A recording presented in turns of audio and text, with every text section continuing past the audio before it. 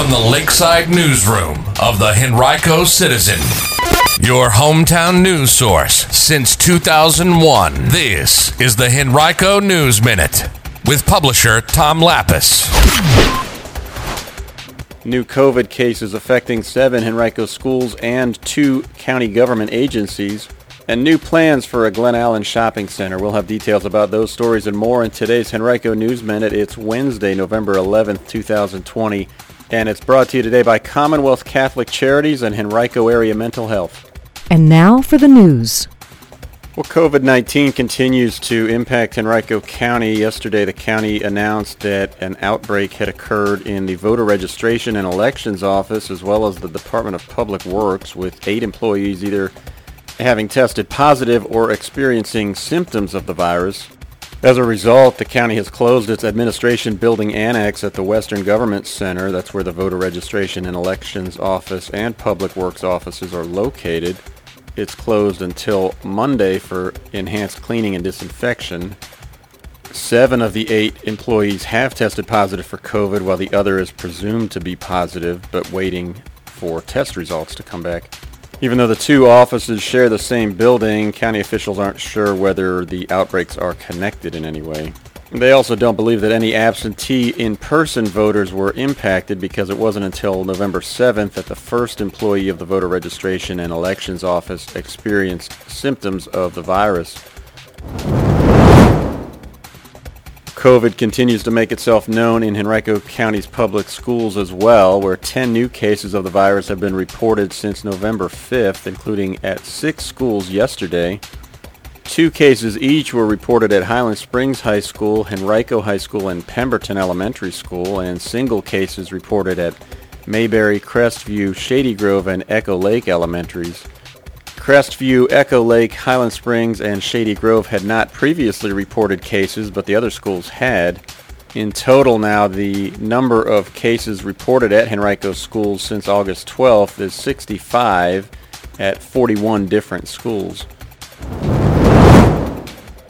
Every 12 minutes, a Virginian dies from an opioid overdose. Every 12 minutes. Opioid overdoses are on the increase in Henrico. Yes, the opioid epidemic is still impacting residents in Henrico. But you can help. To find out what you can do, go to BounceBackHC.com. That's BounceBackHC.com. Knowledge is power, including learning about naloxone. That's naloxone, which can temporarily reverse the toxic effects of an opioid or heroin overdose. Get informed, get help, save a life. Go to BounceBackHC.com. That's BounceBackHC.com. To equip yourself with the knowledge to help our residents and the community of Henrico County against the opioid epidemic. Knowing what to do will allow you to be prepared to save a life. Go to BounceBackHC.com today. That's BounceBackHC.com or call 804-727-8515. That's 804-727-8515, directly for substance abuse services. This message is sponsored by Henrico Area CSB Prevention Services. Last night, Henrico's Board of Supervisors awarded a contract for the construction of a sidewalk along Ridgefield Parkway. It'll be between Pump Road and Falcon Bridge Drive in the Raintree subdivision. Work should begin early next year and take about 3 months to complete. The project will cost about $750,000. The board also approved an agreement with VDOT to rehabilitate the bridge on Skipwith Road over I-64. VDOT will administer the project, which will be funded through state and federal monies. And if you're in the market for an abandoned sewer pumping station, you are in luck. The county last night declared its Gillies Creek abandoned sewer pumping station at 4515 Old Oakley's Lane as surplus property. Supervisors authorized the sale of the property, which will take place under sealed bids at a later date. The Board of Supervisors also last night approved plans for a development that will be built at the site of the current Laurel Park Shopping Center at Hungry and Woodman Roads in the Brooklyn District. That shopping center was developed beginning in 1964. It contains about 53,000 square feet of retail space, but much of it is currently vacant. The board agreed to a developer's request to rezone the 16-acre site from business uses to residential uses. plans call for a master plan community with as many as 350 apartment units, including 2 3-story multifamily buildings with a total of 278 units, as well as 72 townhouse apartments. There would also be some commercial uses along Hungry Road. All of the residential buildings would be 3 stories tall.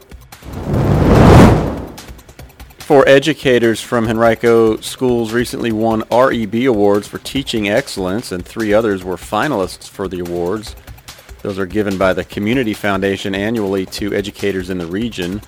The 4 winners received grants that range from $8,300 to $11,900. The grants will enable them to engage in personalized learning experiences with the goal of helping them become better instructors. They'll be able to travel to pursue new studies in their fields. Region-wide, a total of 18 winners and 13 finalists were selected from among the 109 teachers nominated. Henrico's winners were Donna Corey of Greenwood Elementary School, Sarah Pena, also of Greenwood, Aaron Daniel of Quioccasin Middle, and Michael Fetzko of Godwin High School. 3 Henrico finalists were Susan Chamberlain of Holman Middle, Neely Karkasak of Gayton Elementary, and Christina Lynn of Shady Grove. Each of them received a cash award of $750. Well, every week on HenricoCitizen.com we publish a roundup of personal achievements on our Milestones column. You can read that by visiting our website and clicking under Community on Milestones. And if you or your family have achievements you'd like to submit to us, you can do that at citizen@henricocitizen.com. We'd love to hear from you. Today's Henrico News Minute has been brought to you by Commonwealth Catholic Charities. Change the world for a teen who needs you. Become a foster parent. Learn about Commonwealth Catholic Charities' International Foster Care Program today. Call 804-545-5949 or visit cccofva.org to learn more.